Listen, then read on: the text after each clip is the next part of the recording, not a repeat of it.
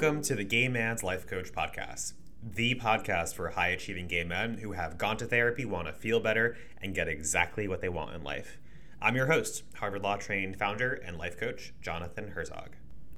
Welcome back, friends. This week we have a special guest joining us, journalist and author Jamie Kirchick. You'll hear more about and from Jamie in just a moment, but I wanted to quickly reflect at the top for just a moment on a couple of takeaways from our conversation. First, some historical context. Just a brief snapshot of the recent modern era in the United States. Being gay was only removed as a mental illness by the American Psychiatric Association less than 50 years ago. 30 years ago, 1 in 10 gay men died from AIDS. 1 in every 10. Being gay was only decriminalized in the United States 20 years ago. Being gay and legally allowed to marry only became the law of the land 7 years ago. Now, Jamie's new book on the secret gay history of Washington focuses on gay men in the context of the U.S. halls of power during the mid-21st century. But the lessons and takeaways for our purposes are resoundingly clear. First, this story has never been told before. And just as code scripts machines, media scripts humans. And that is, the media we consume, the movies, news, social media, become the default scripts for our lives and what we consider possible. It's why your information diet is as important as your food diet. In any case, stories of gay men that don't center around them as the butt of the joke, dead or dying, are far and few between. Second, until about 20 years ago, being gay was the gravest sin in American politics. At the height of the Cold War, it was safer to be a communist than a gay man in America. Third, irrespective of any of this, high-achieving gay men have for long been performing in the highest echelons of achievement, demonstrating both a singular resourcefulness and tenacity combined with great dramatic tragedy. DC, as Jamie put it, was a magnet for gay people with the best little boy in the world complex. It also chewed them up and spit them out, like the devoted aide to Lyndon Johnson, whom he treated as a son, yet abandoned once his homosexuality was discovered. Overperformers, perfectionists, externally validated, and yet carrying this shameful, often lethal secret. With that, we have Jamie Kirchick, who is a journalist and author, most recently of Secret City, The Hidden History of Gay Washington. Jamie has written for the New York Times, the Washington Post, the Wall Street Journal, the LA Times, the Atlantic, and many, many others. He's a senior fellow at the Atlantic Council, was a fellow at the Brookings Institution, the Foreign Policy Initiative, began his career at the New Republic and recognized for his voice on American gay politics, international gay rights, is a recipient of the National Lesbian and Gay Journalists Association Journalist of the Year Award. The bio goes on and on. But Jamie is a graduate of Yale, boo, and our esteemed guest in the midst or at the beginning of a book tour getting rave reviews. Jamie, welcome to the Gay Man's Life Coach podcast. Thank you for having me. Of course. Thank you for joining us. So, Jamie, to start us off, what is the secret gay history of Washington?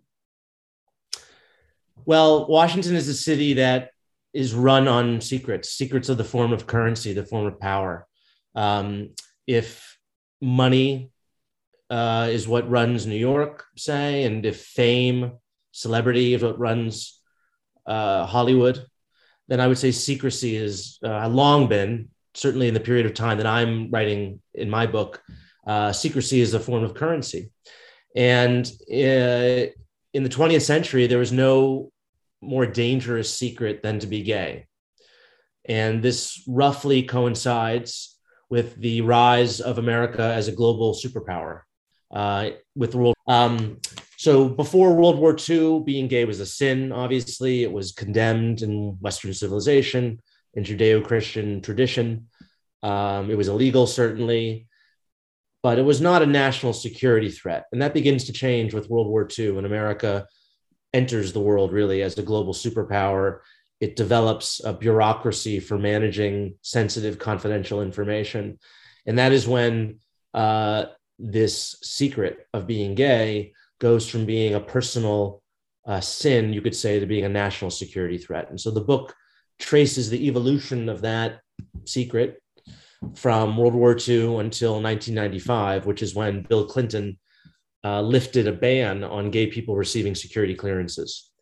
So those are the bookends of the book. How did you come to writing this book in the first place? Just taking a step back for a moment. Well, I've always been interested in Cold War history and just the Cold War as a phenomenon. Everything from movies about spies to the actual serious intellectual debates that went on among Western intellectuals. Really, I've always been fascinated with that. It's what I studied in college. And I sort of traced the origins of this book to a class that I took when I was a junior at Yale with Professor John Lewis Gaddis, who's the dean of Cold War historians. And he was teaching a course on the art of biography. And he's a biographer himself. He wrote George Kennan's biography, George Kennan, the great Cold War strategist. And so every week we would read a different biography and discuss it. And the final project for us students was to write a biography of a figure, living or dead, whose papers were held at Yale in their archives. And I was lucky because Larry Kramer, who was a Yale graduate, the AIDS activist, playwright, he had just donated his papers to Yale, a very large collection of them. And so I chose Larry. And so I started researching in his papers, and I interviewed him in New York, and he and I came to be friends. And then after I left Yale, I moved down to Washington, and, living here and understanding that realizing how gay this city is, kind of always has been, combined with my interest in Cold War history, I sort of came to the realization that, there's this whole story waiting to be to be told. The story of McCarthyism and homosexuality, the story of the State Department and homosexuality, of the CIA and homosexuality, of the civil rights movement, of the Reagan phenomenon, the Reagan Revolution, basically all this American political history, high politics, right? Sort of the chambers of power, the quarters of power. And I just realized that there was this sort of invisible thread that was running through everything. And that no one had told it before. There was one book on the Lavender Scare, which is the 1950s purge of gay people from the State Department mostly, but other government agencies. It's a short book. It's an academic book. It's a very good book, but it was not written for a wide popular audience.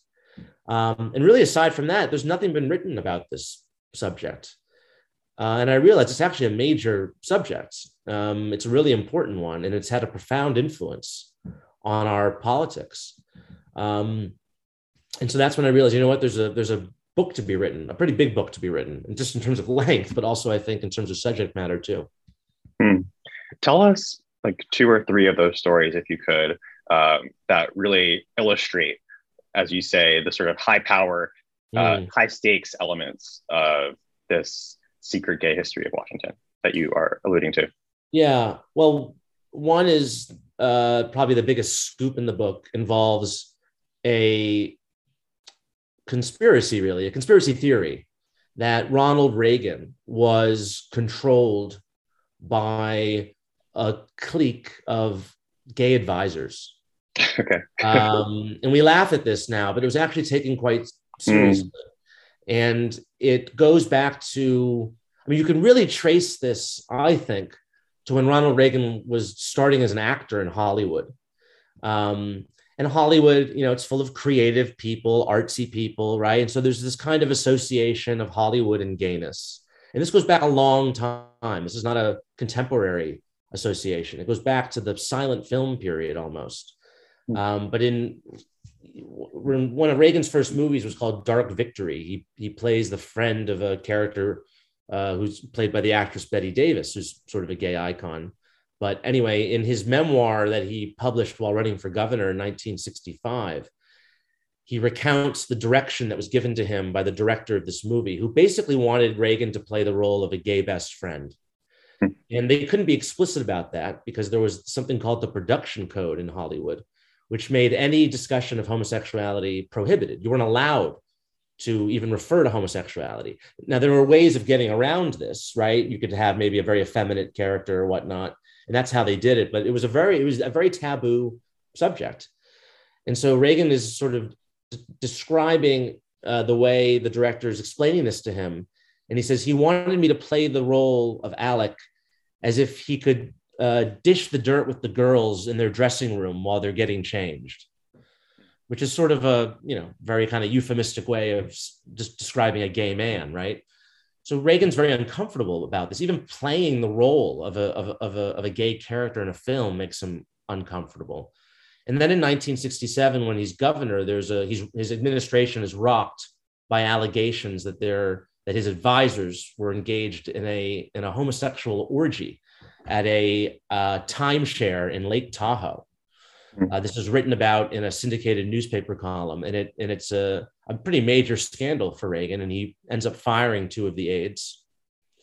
And then what I've uncovered is that 3 weeks before the 1980 presidential election, a group of Republicans brought a further set of allegations, which are described in the book, to Ben Bradley, the legendary executive editor of the Washington Post, that Reagan was basically a Manchurian candidate and that he was being controlled by a group of right-wing, anti-communist, gay, manipulative advisors. And the Washington Post investigated this story. They sent out reporters, including Bob Woodward, to investigate it.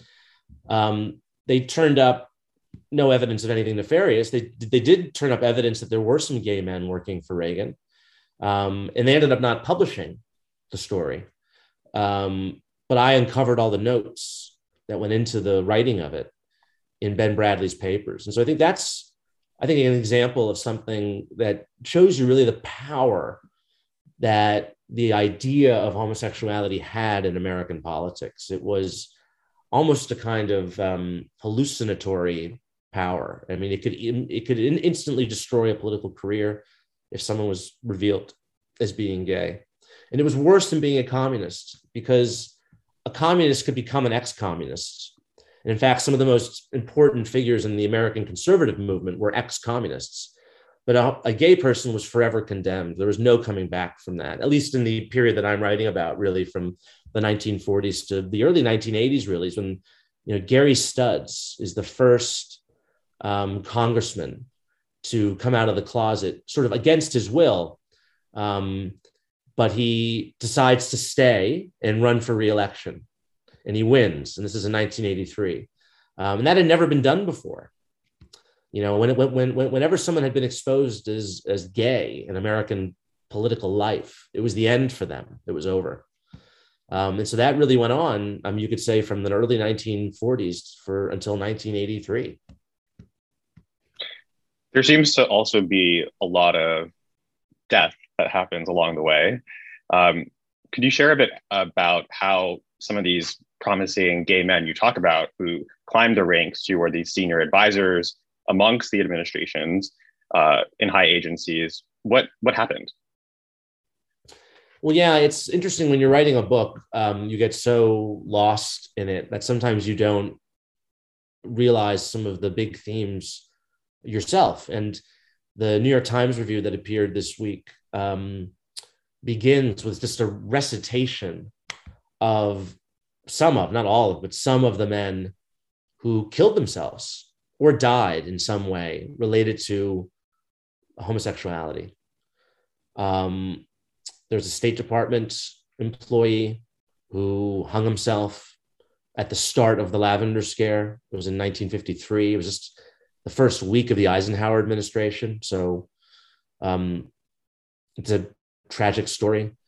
There's a senator the following year, Lester Hunt of Wyoming, who's not gay himself, but his son was arrested for solicitation in Lafayette Square, just across the street from the White House, which was the main cruising ground for gay sex in the mid-century, or actually even dating back to the late 19th century. His son was arrested for solicitation, and some of Joe McCarthy's allies were going to threaten to expose this. And the senator walked into his office one day, brought a shotgun. And this is not unusual in the 1950s, particularly for a senator from Wyoming.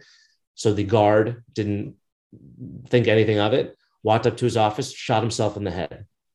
The first and only time that there's been a suicide in the Capitol complex.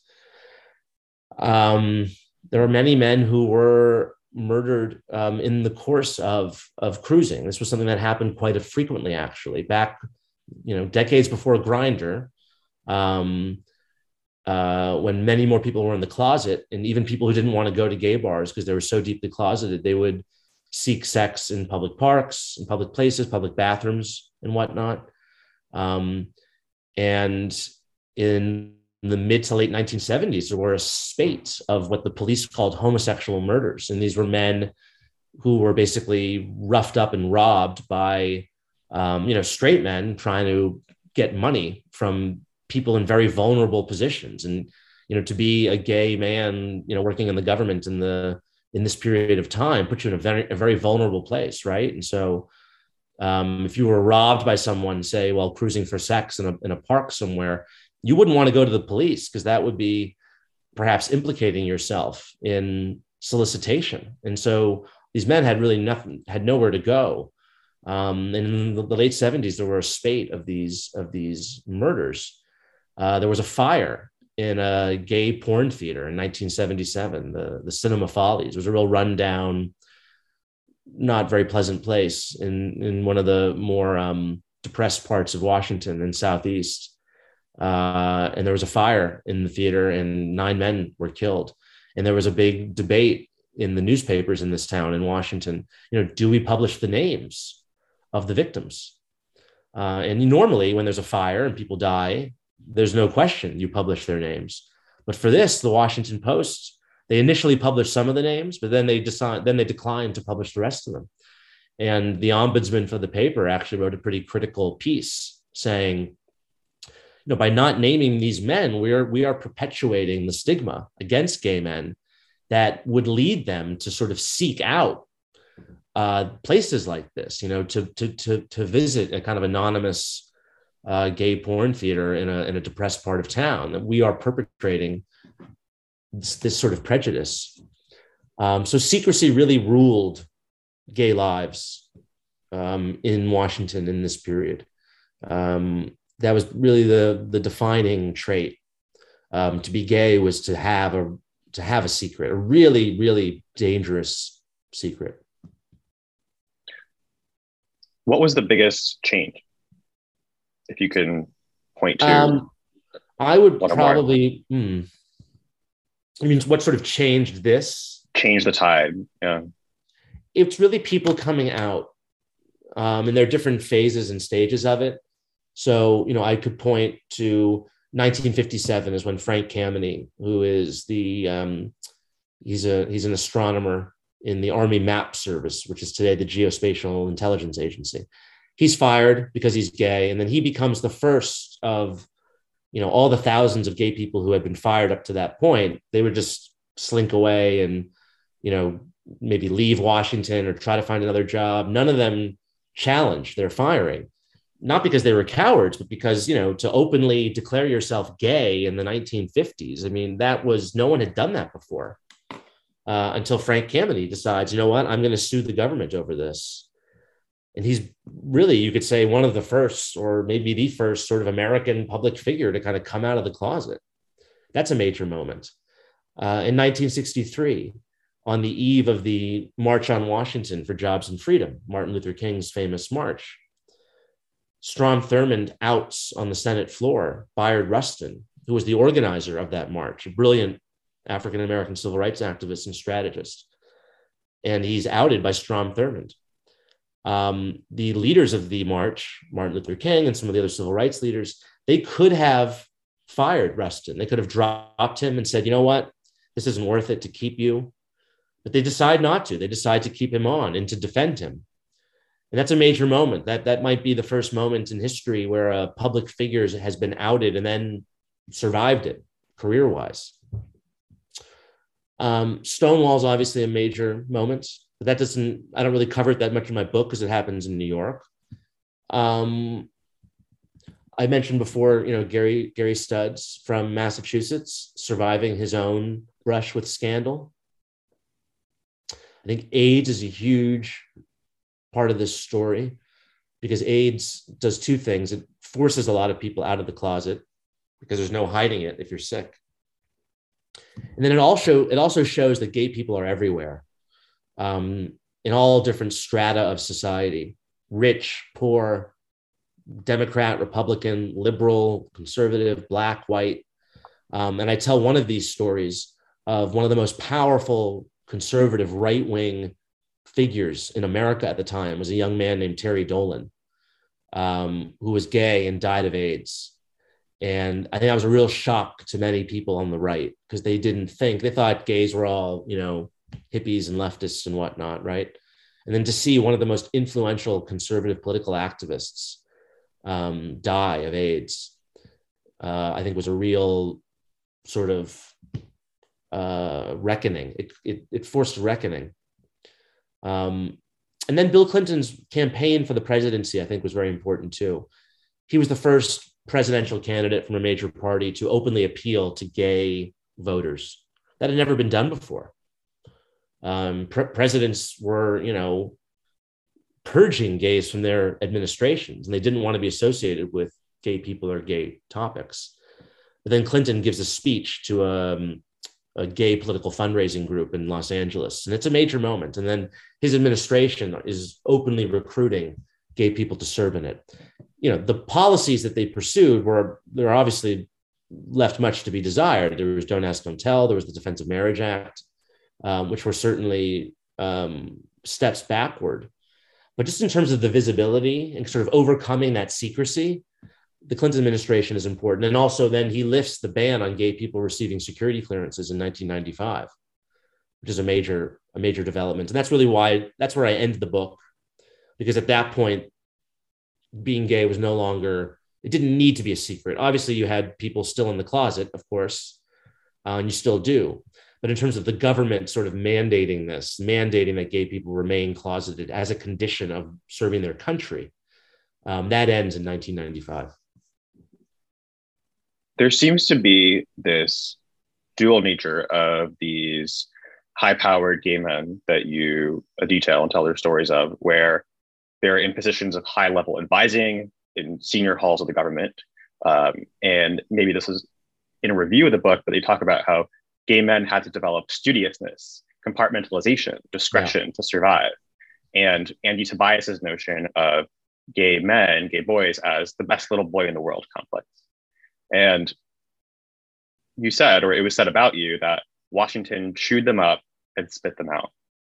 So tell us what this means, and tell us this, how this dual nature of the high achieving, the high level advising, high halls of power, combined with the death, the secrecy, the being chewed up and spit out.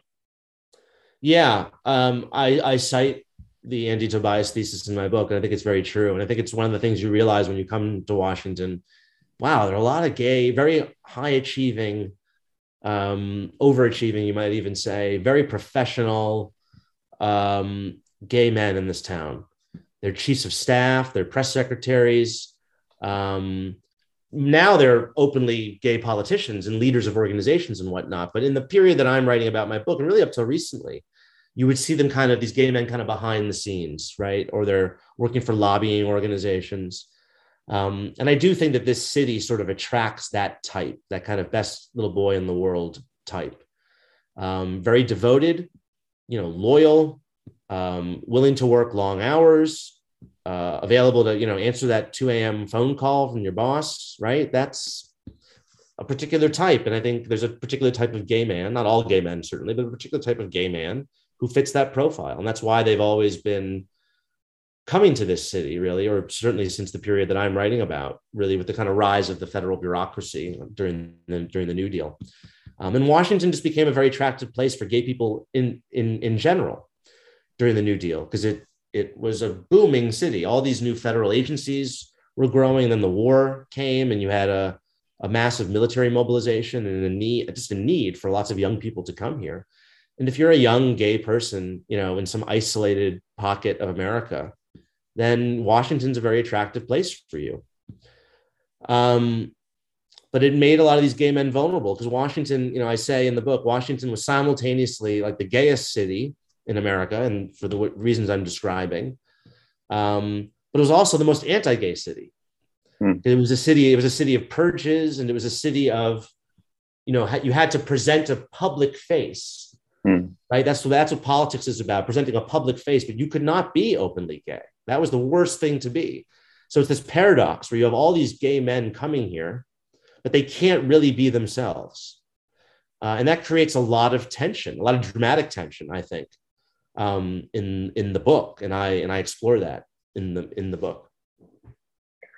One big theme we talk about in the context of the gay man's life coach is how gay men are socialized and taught to see themselves as not leaders, as sidekicks, as helpers, as senior advisors, for instance, to the principal, the leader, the CEO, the candidate. And it's really interesting for me to map this on to the detailed graphic, gory history that you lay out. And so I'm curious, do you also see this kind of like direct line of causation to the thinking, the habit patterns of the mind of gay men today?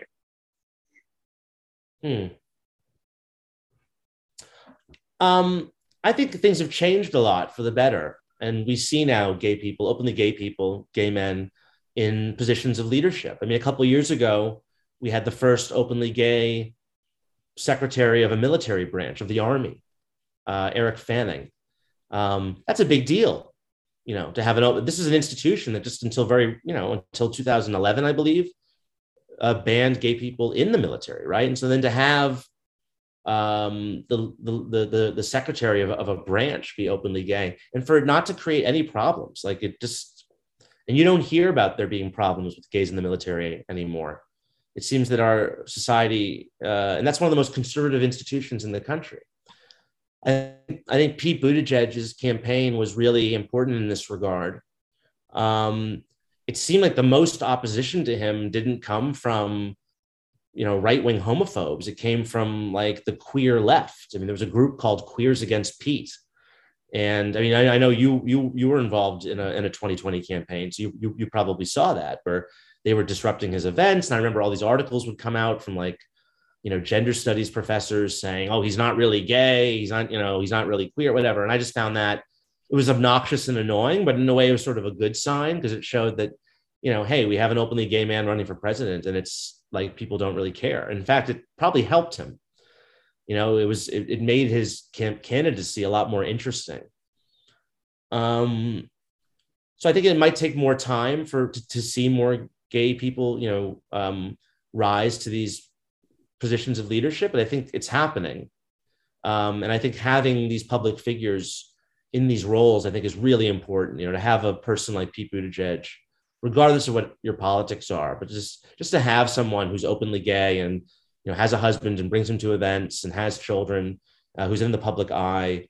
I think that's a really important thing for younger people, particularly for younger gay people who, unlike me, didn't grow up with those political role models, at least. Just to take on that for a moment, I think this is something you've written about and some others in the past number of months and years, around the kind of squeezing from the far left and the far right, and gay men, itself a term, being a radical term to use, being squeezed in the middle. So maybe can you touch on that a little bit, about gay manhood and what that looks like in this year in 2022?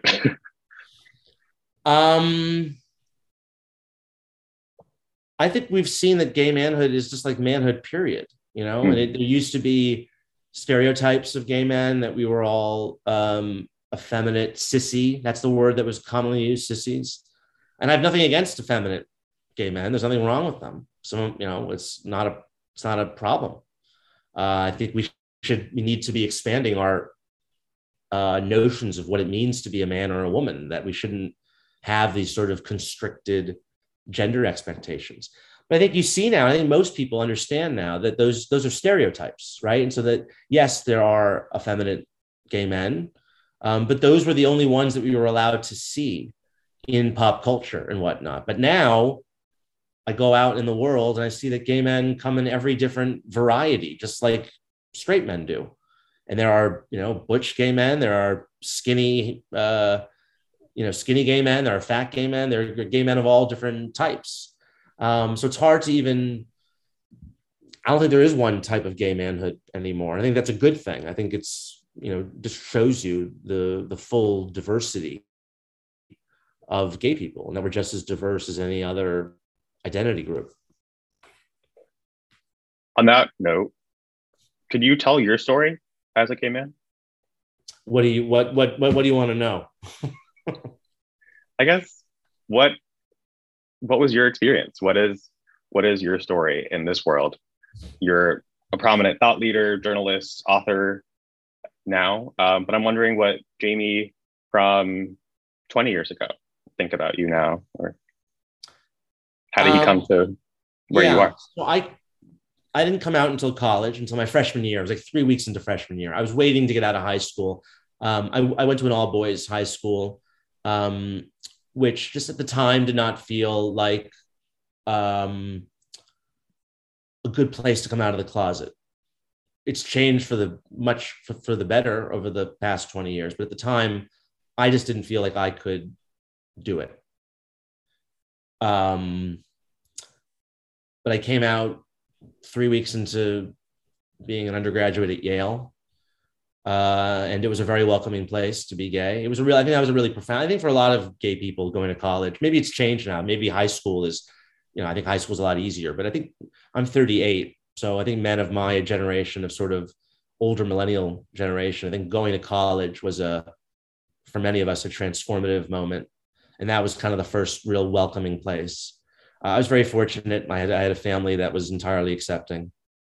And I do need to recognize that is a privilege in some way, because far too many people don't have that acceptance from their family. And I guess being gay has definitely informed my my writing, my view of the world. It's something I'm very interested in. The history of homosexuality as a phenomenon, how it's been viewed in society, how different societies deal with this issue of homosexuality is something that fascinates me. I've worked as a journalist overseas. And I think one of the great parts maybe the best part about being gay is that you can, parachute into any city in the world or even village, and you can find other gay people. And that's a kind of instant connection that you'll have to a different culture that other people don't have. If you're straight, like that's whatever, most people are straight. That's not interesting. No one's gonna be interested in that if you just, show up in some foreign country where you don't speak the language. But, you can show up in Japan and walk into a gay bar and there's a whole group of people there. And you have something in common with them. And that's something really special. It's actually something that's interesting, I think, that I also learned when writing this book, is that aspect of homosexuality, its prevalence in every strata of society, right? Rich, poor, Black, white, Jewish, Gentile, whatever. That aspect of it was really frightening to people. And this would come up constantly in a lot of the rhetoric that surrounded the sort of the homosexual menace or the homosexual threat, right? Is that it's everywhere. And that this makes homosexuals potential spies, right? Because they can go into any society and, or that they have a loyalty, but not to their own country or their own society. They have a loyalty to what was once called the Comintern, the Homosexual International, right? And it's kind of similar to sort of anti-Semitic conspiracy theories too. And there's this book. It was a very, very popular book in 1951 called Washington Confidential. And it was this kind of, it was kind of a scandal mongering, muckraking book about sex and scandal and communists and prostitution. And they have a chapter on homosexual Washington. It's called The Garden of Pansies. And repeatedly, the authors are sort of astounded that, gay people would, black and white gay people would mix, right? And Washington's a segregated city in 1951. And they would write with sort of astonishment that, white Southern gentlemen would be meeting with Negroes. And this was horrifying to them. And so that, so what was horrifying to people in that era, I find to be this incredible aspect of being gay, and something that's really to treasure about it. How do you think about the word itself, choosing between homosexuality, gay men, gayness? Do you think about that much or at all? Yes, and I have a footnote on page 2. It's the only footnote where I sort of explain the language I use in the book. And I understand that homosexual has a clinical term, and it wasn't until 1986, that the New York Times stopped using homosexual and they used gay. But in my book, I want to use language that is, redolent or appropriate for the time in which I'm writing. So I do use homosexual quite frequently in the 40s and the 50s and the 60s. Then I started using gay more in the 70s and 80s. Once that term came to be used by gay people, they started preferring that term. I don't use the word queer in this book unless I'm quoting someone who's using it almost always in a derogatory fashion, because that's what queer meant during the period under examination in my book. And it also, to a lot of gay people, it is still triggering or insulting. I don't define myself by that term. I don't like it for myself. Other people want to call themselves that. They're perfectly entitled to do so. But yeah, homosexual is, look, there's no other real word for homosexuality. I mean, gayness, sort of, yes. But I found, to use gayness when I'm writing about the 1940s and 50s, particularly when I'm quoting a lot from people's speeches, I'm quoting from newspaper and magazine articles, for me to sort of insert gayness it didn't really flow with the prose style. So I would use homosexuality. One theory that Walt Odets has offered is the idea of homosexuality with an emphasis on the sexuality has come to be this defining idea in contemporary gay men's minds and lives, which is this sort of formal logic statement. If gay men, then gay sex, because gay men are homosexuals defined by their sex. Yes. And of course, gay sex is wrong, sinful, bad. And then so by transitivity, if I'm a gay man, then I am gay sex. If I am gay sex, then I am wrong. And I see this over and over again, for high achieving gay professionals in all walks of life, who, no matter their achievement, no matter their accomplishments, on some level view something as wrong with them. And so I wonder your thoughts about that and that linkage between identifying gay men as gay sex. Yeah, it's an interesting point. And it is something that I was forced to think about writing this book, because, the term sexual orientation is something, when you think about it, is really not telling the whole story, right? Because gay people are no more defined by their sexual attraction as straight people. And there's a whole other part of being gay, which has nothing to do, which is an affectional orientation, right? It's not just sex that makes, or sexual desire that determines your sexual orientation. It is also your affectional orientation, right? And there are gay people who are celibate. They're still gay, right? So they're not having sex, and their attraction to people of their same sex has more to do with just lust, right? Or sexual desire. And so I think because we are a minority, we have been defined by purely our same sex attraction. And there's more to it than that. It's an emotional attraction that we have to people, in the same way that straight people have an emotional attraction to each other. And I felt that way. I felt that there's been too much emphasis on the sexual aspect of being gay, certainly in the way that it's been used by our enemies to define us, right? And that's repeatedly you see in the book, is that homosexuality is defined solely by sex. And I think among many of the closeted people I write about, they're the only way that they can express their homosexuality is through these really kind of unfortunate, degrading sexual activities, right? So like meeting in a public bathroom, right? Because there's no other, they're not comfortable accepting a deeper identity as a gay person that involves, an emotional component, an intellectual component. It's purely just gonadal, right? And so the expression of that sexuality can be very unhealthy. And we see that a lot today with gay men, even ones who are maybe somewhat well-adjusted. The whole problem with crystal meth and sex addiction and all these sorts of problems that gay men deal with in higher numbers. I think it stems from this belief that, being gay is just about sex. That's it. Walt calls it the gay sensibility. And I like that term for it. Because it captures something other than just sex. Yep. Jamie, what do you hope is your readers' main takeaway? And what is your main takeaway from your research and writing? There are a few. I think one is just sort of the profound significance of this subject of homosexuality in American politics that we haven't reckoned with it. It hasn't been really fully explored. It's not something that we've considered in sort of mainstream histories,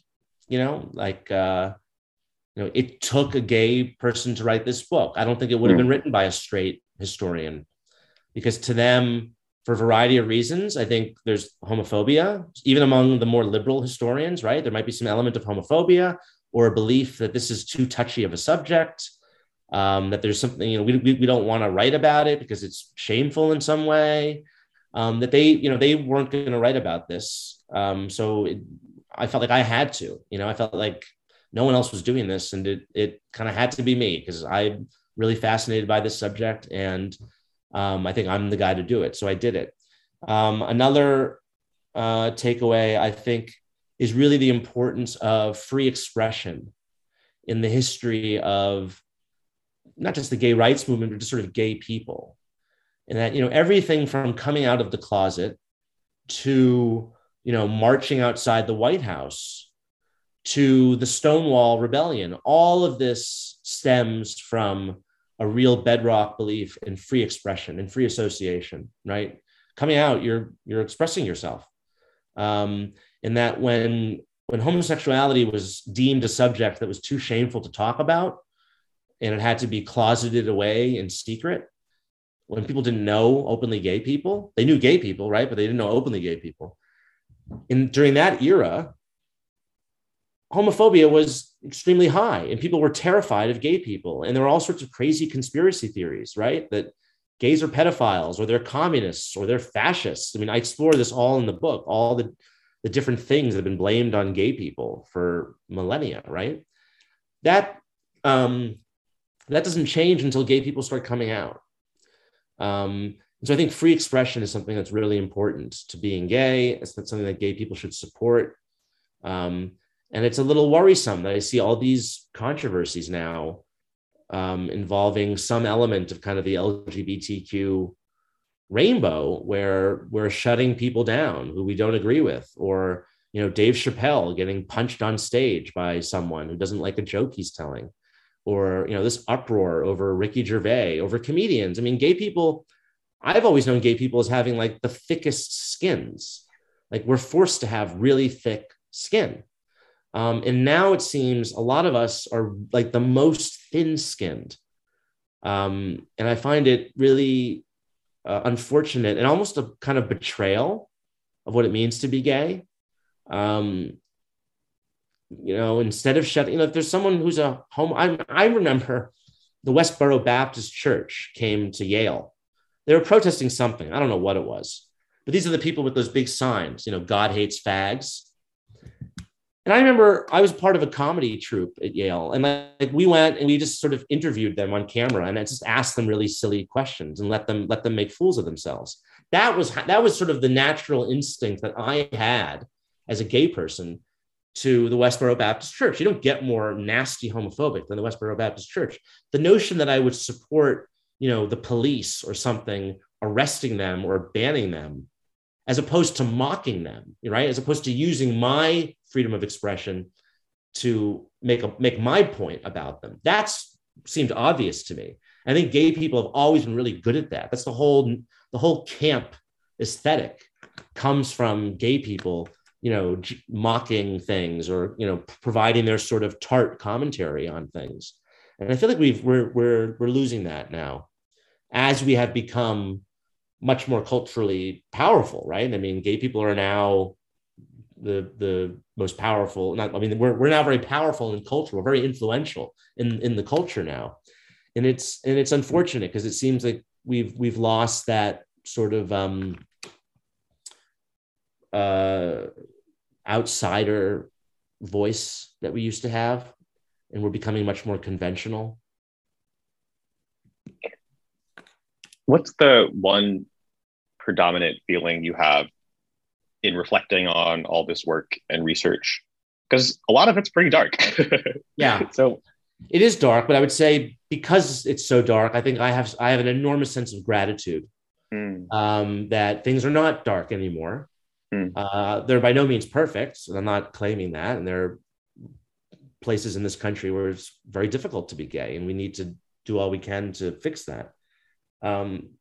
But we've progressed a huge amount.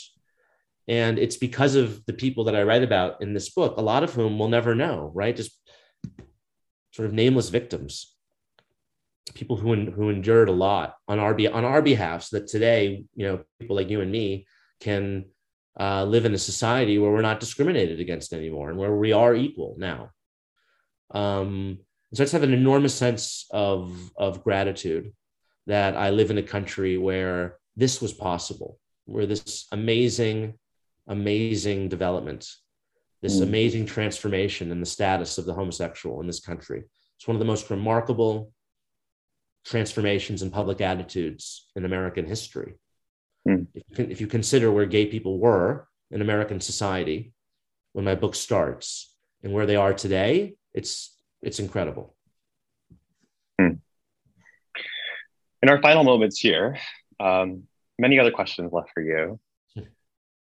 I'm curious, what gives you the courage to do what you do, to say what you say, to be who you are? You talk about how no one else would have done it. What, throughout your career as well, though, I mean, what do you think has been the source and the continuing source of that courage? Well, I don't think I'm that courageous, but thank you for the compliment. Look, I think if you want to say something interesting and you want to have an impact, you're going to have to, make enemies sometimes. You're going to have, if you're going to say something interesting and captivating and compelling, particularly about these issues, about politics, say, or in the world of ideas, you're going to offend some people. Otherwise, you're just going to be boring.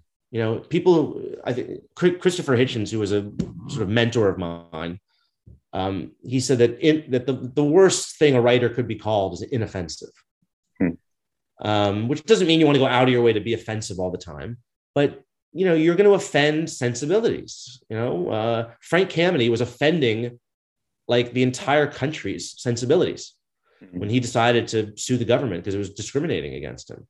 Bayard Rustin was offending a lot of people's sensibilities by like refusing to be closeted. He was offending the sensibilities of his own allies in the civil rights movement. And you look back on these individuals and you think, what, I might be offending some sensibilities now, but I can look back in time and I can see that what I'm doing is in the same spirit, I would like to think, as what those people that I admire, what they did in their lifetimes. That's what I think I try to do. I'm a historian. I'm fascinated by history. There are times that I wish I could live more in the past, just because I find it so interesting. And that's really where I kind of draw my inspiration from, are from writers. I'm a writer, right? So my heroes are writers, other writers, and the ones who my favorite writers are ones who were controversial. That word controversial. So there's a lot going on with that word, right? They usually just apply that. They only apply that word. People only apply that word to someone that they don't like often. They call, oh, he's controversial, right? But whatever, we know what the word means. It means you're offending people's sensibilities, and that's interesting. To me, that's what makes a writer interesting and worth reading. And that applies to writers I disagree with, by the way. I have respect for writers who I might violently disagree with them, but if they are consistent in their principles and are advocating them without caring what people think about them, and they're willing to make enemies over it and maybe even lose some opportunities because they really believe what they're saying, I respect that immensely. So yeah. All right, final two questions. What was it like being friends with Larry Kramer?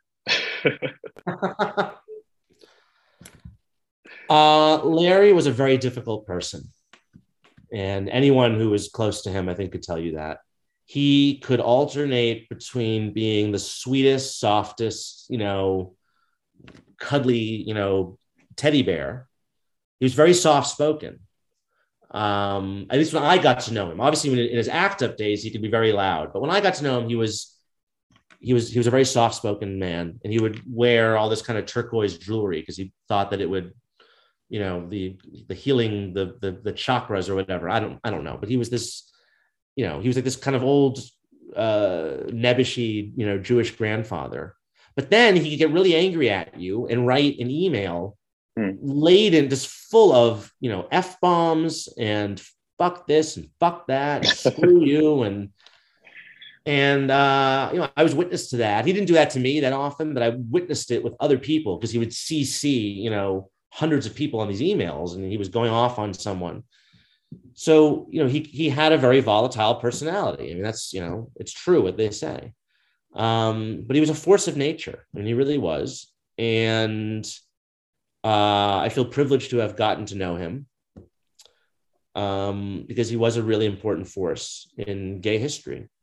There's no getting around that. What he did around AIDS was heroic, really. He was a Cassandra, he was out there shouting about this when no one wanted to hear him, including most gay men didn't want to listen to him. That's an example of someone, who's like, really, yeah, he's willing to make enemies. And was Larry right about everything? No, he was wrong about lots of things. But on, the big question of AIDS, when no one else was seeing it, he was right. Anyway, there's one more question you're going to ask me. Your greatest cause for hope and how folks can find you and your book. Oh, my greatest cause for hope. Well, I think just what I said earlier, the fact that gay people could go from being the most despised minority in this country to now 70% of Americans support gay marriage, including a majority of Republicans. That gives me cause for hope. That other worthy causes can be won through our ability to persuade people and our ability to take advantage of the rights that we have as Americans to free expression and debate and free association. That if you have a righteous cause, you have the ability to persuade people of it. I think that's my cause for hope. How people can find me? I'm on Twitter. I don't use it that much. There's my website, which I assume you can provide a link to in your show notes or whatnot. And that's pretty much how you'll see me. You'll see my work. If I write something, it'll be on Twitter. And you can find Jamie's new book out wherever books are sold, starting May 31st.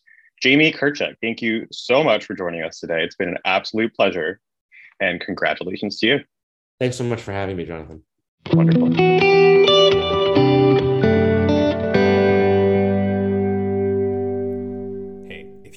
listening to this podcast, you have to check out The Gay Man's Life Coach at jonathanherzogcoach.com.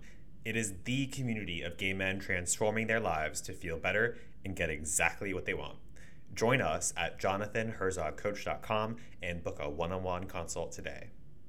And if you have 1 minute, it would be so awesome if you could leave a review on this podcast so we can help spread the word and help more gay men. See you soon.